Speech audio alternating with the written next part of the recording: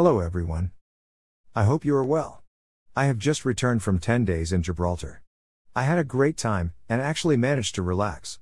I also had time to think, read and do some writing.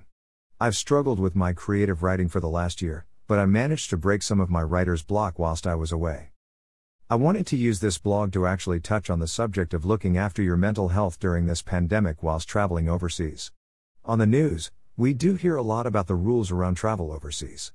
It is a personal choice to travel overseas. I am not here to argue for or against it. We all know our own circumstances and make our own call on this. This trip was to a green list destination, Gibraltar. I was also staying by myself in my apartment. I've also been there numerous times, so I am very familiar with the place. My holiday had been delayed from November 2020. After keeping a close eye on the COVID situation in Gibraltar, I decided to go ahead with the trip. The news may have you seeing it as quite a daunting experience, but I found with a little extra planning and a to-do list, I was able to work through most of the extra requirements without too much trouble. For me, the most daunting part of the trip was waiting for the results of the mandatory COVID tests required for entry, stay and departure from Gibraltar. I have an anxiety disorder, so this had potential to be overwhelming. I planned ahead, I know my own personal coping, managing techniques, I made sure I was prepared to deal with the anxiety. To help feel more relaxed, I took a pack of NHS lateral flow tests, which are free from gov.uk, so that I could test whilst away. It may sound simple, but that was enough to mitigate how I was feeling.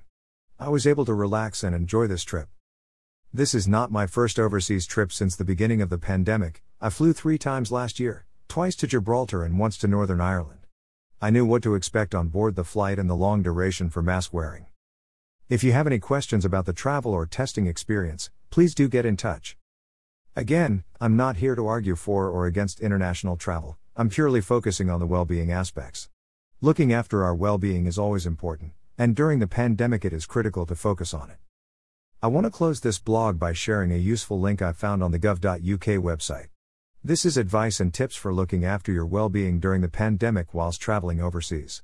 I personally found this very useful whilst preparing to leave the UK. Check the link here, https://www.gov.uk/guidance/wellbeing and mental health during the coronavirus COVID-19 pandemic.